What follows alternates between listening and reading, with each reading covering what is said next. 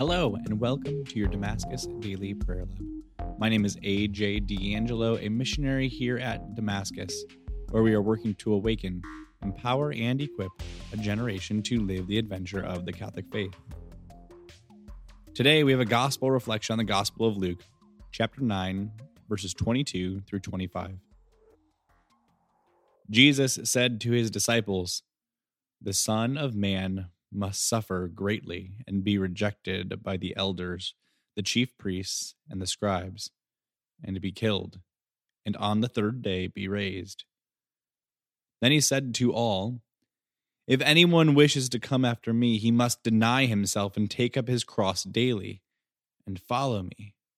For whoever wishes to save his life will lose it, but whoever loses his life for my sake will save it.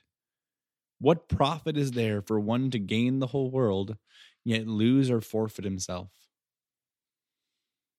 This morning, as I sat in prayer reading this gospel, I was shocked a little bit, honestly. Oftentimes we don't hear from our pulpits during Mass or from the speakers that we listen to that what Jesus is saying is as stark as it is. We don't hear it said very often how intense Jesus' words are here. "If anyone wishes to come after me, he must deny himself and take up his cross daily and follow me."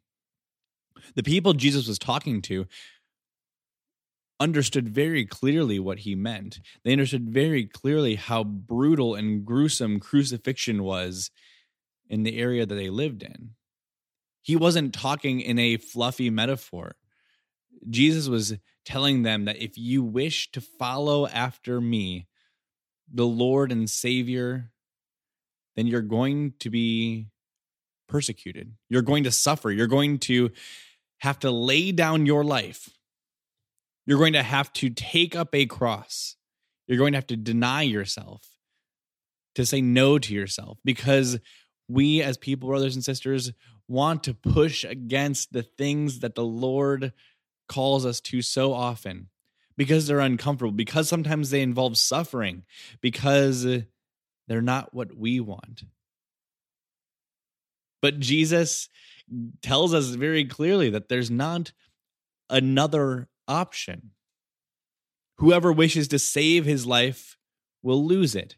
So if you choose not to follow Jesus, if you choose not to deny yourself and pick up your cross daily, and you try instead to preserve the life you have, you try to keep little comforts and pleasures for yourself, then your life will be lost.